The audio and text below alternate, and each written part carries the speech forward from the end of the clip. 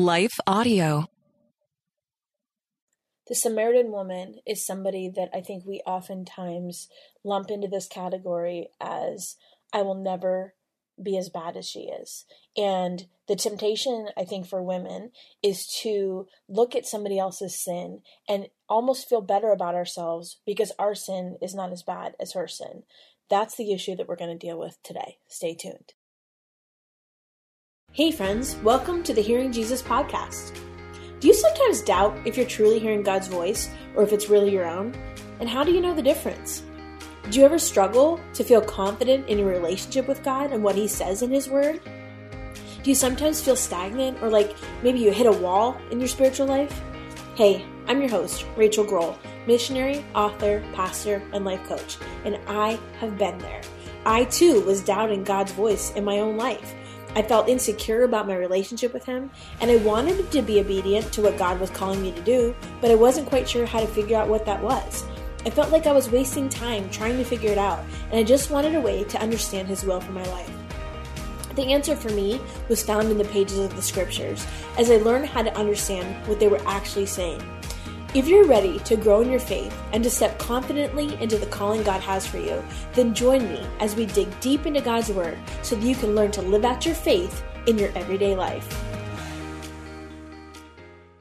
The story of the Samaritan woman was actually what birthed the whole She Hears project. I had spent some time really studying her in seminary and writing on her and even preaching on her. And you may have heard me share this before in other podcast interviews and things, but I started sharing this story and this lesson with the women in my community, and people said to me, you know what, this is bigger than us. You need to share this with other women. And so I started sharing it at different conferences and things I was speaking at, and I quickly realized that this is a storyline of Scripture that, number one, we get wrong, and number two, we miss the incredible value of understanding an aspect of who Jesus is. So we're diving into that today. Actually, this whole week we'll be in John chapter 4, and this is kind of long. It's 42 verses, and I'm going to go ahead and read all 42 verses today. In other days, the rest of this week, I might not read all of it. I just might read the section that we're getting into, but I think it's important to start with this storyline of Scripture where you understand kind of what's going on in this picture. Jesus knew the Pharisees had heard that He was baptizing and making more disciples than John, though Jesus Himself didn't baptize them, His disciples did. So He left Judea and returned to Galilee. He had to go through Samaria on the way. Eventually, He came to the Samaritan village of Sychar, near the field that Jacob gave to his son Joseph.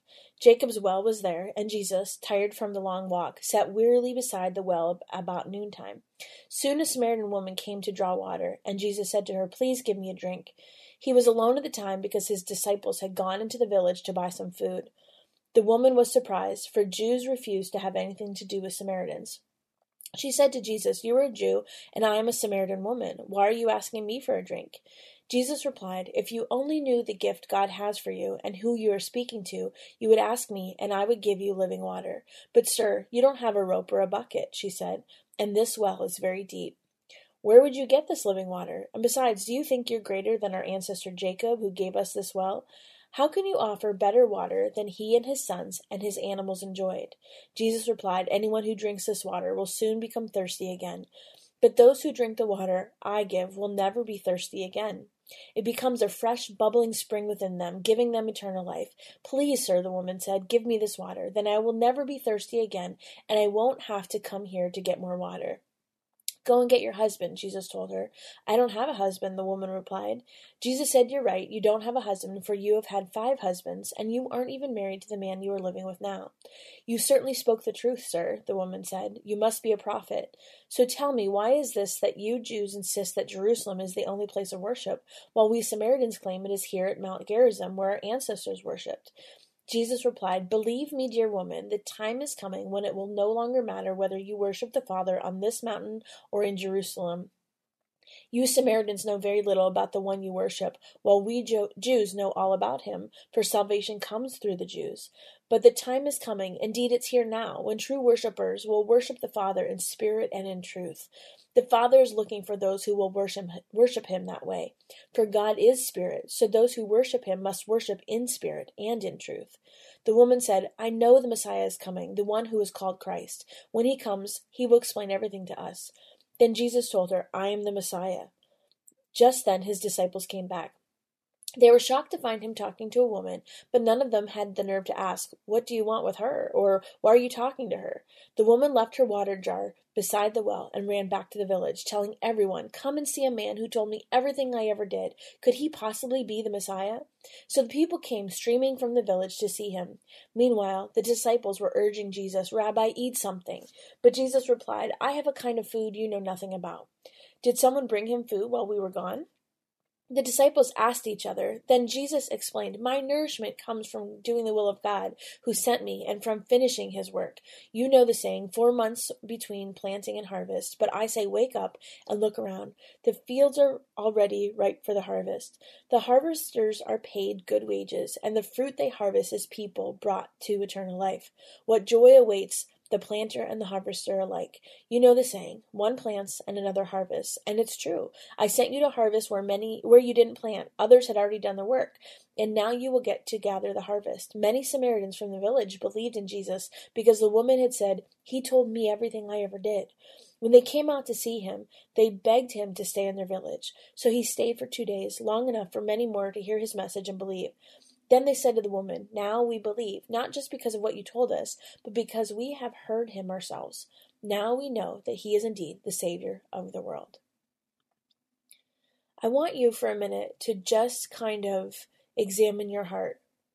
When I told you we were studying the woman at the well, was there any emotions that came up?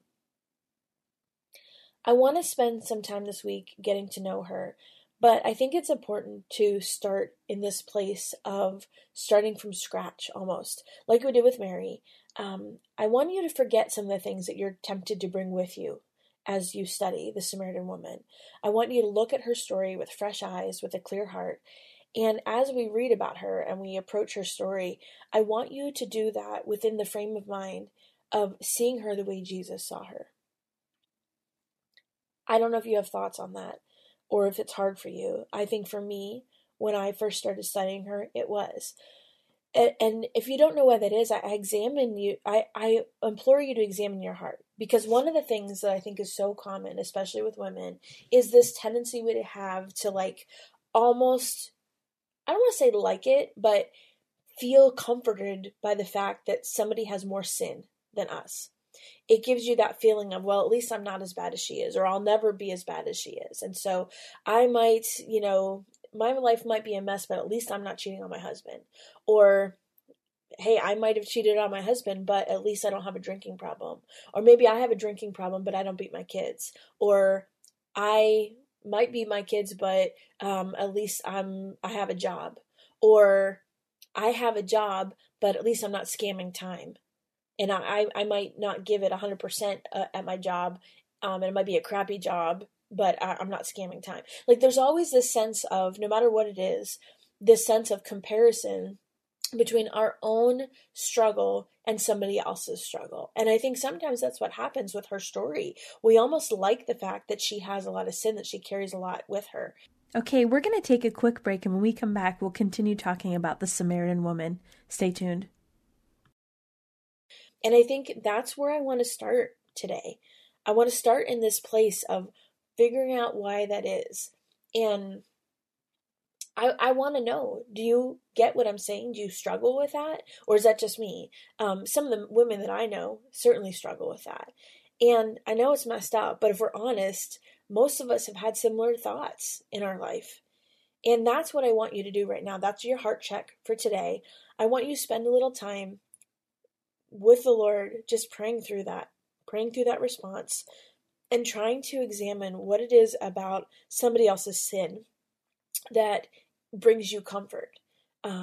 Because the reality is one sin is what separates us from God. So my sin of even judging her is enough to separate me from God.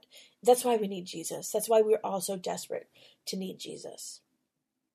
If you need to pause it, go ahead. All right, if your heart is clear, I want to keep going. I have a lot of thoughts regarding this portion of Scripture, but one thing that I think is very significant is that this is the longest recorded conversation with Jesus we have on record. Do you find that significant at all? I do. And it's not just because I'm a talker. I mean, that does give me a little bit of comfort, but it's because I recognize that Jesus did everything with intention. Remember, we talked about that last week. And so if Jesus does everything with intention, and the longest conversation ever recorded between him and another person was with a woman, we can clearly see that Jesus speaks to women with intention, sometimes first, sometimes at great length, and he explains things to them, and he calls them to himself, and he allows them time to respond in obedience. And I just love that. That seems so simple of a concept, but yet we overlook it. We doubt that Jesus is talking to us, and we have this idea that maybe I'm not good enough, or maybe my life isn't in order enough. But let me tell you, friend, he meets us where we're at, in the middle of our sin, in the middle of our mess, in the middle of our chaos. He comes to where we are, and he finds us, and he interacts with us there. Do you hear regularly from him? And if not, why do you think that is? And do you realize that you can?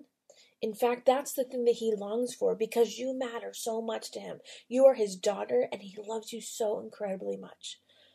I want you to meditate on that for the rest of the day today, that no matter where you're at, no matter what your circumstance, no matter what your sin, no matter where you have been, he comes to the middle of the mess, to where you are, because he loves you. And it's not about you and what you've done. It's about him and what he's done. It's about who he is. Lord God, I thank you for my friend that is listening today. Lord, I pray that right now you would overwhelm them with your presence and your tangible Spirit to remind them that they are loved. Lord God, help them to understand that there is no wrong way to pray. There is no wrong way to reach out to you, because all they need to do is really think it.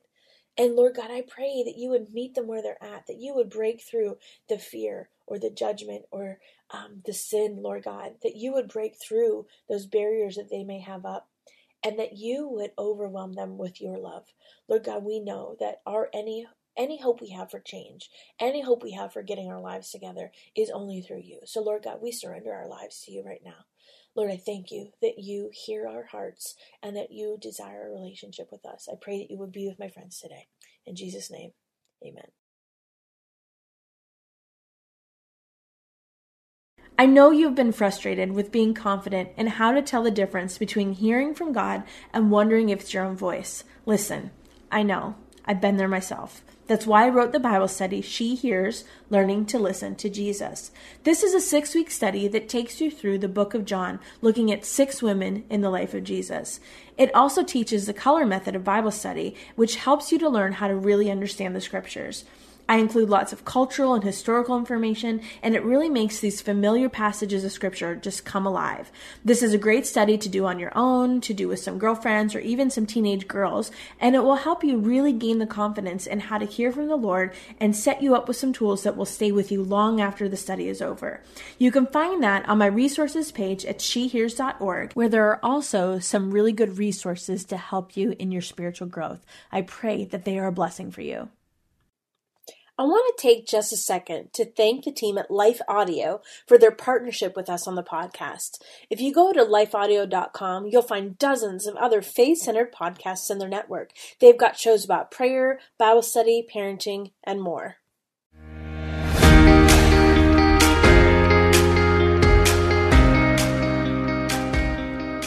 Hey friends, if this podcast helped encourage, empower, or equip you for God's call in your life, I would love it if you would head over to Apple Podcasts and leave me a review. That's the #1 way you can support my show. You can also join our free Facebook community or Instagram page where I share inspirational tips, resources, and prayer throughout the week. Hey, I want you to know I'm praying for you this week. Know that you are loved, you are cherished, and you are His.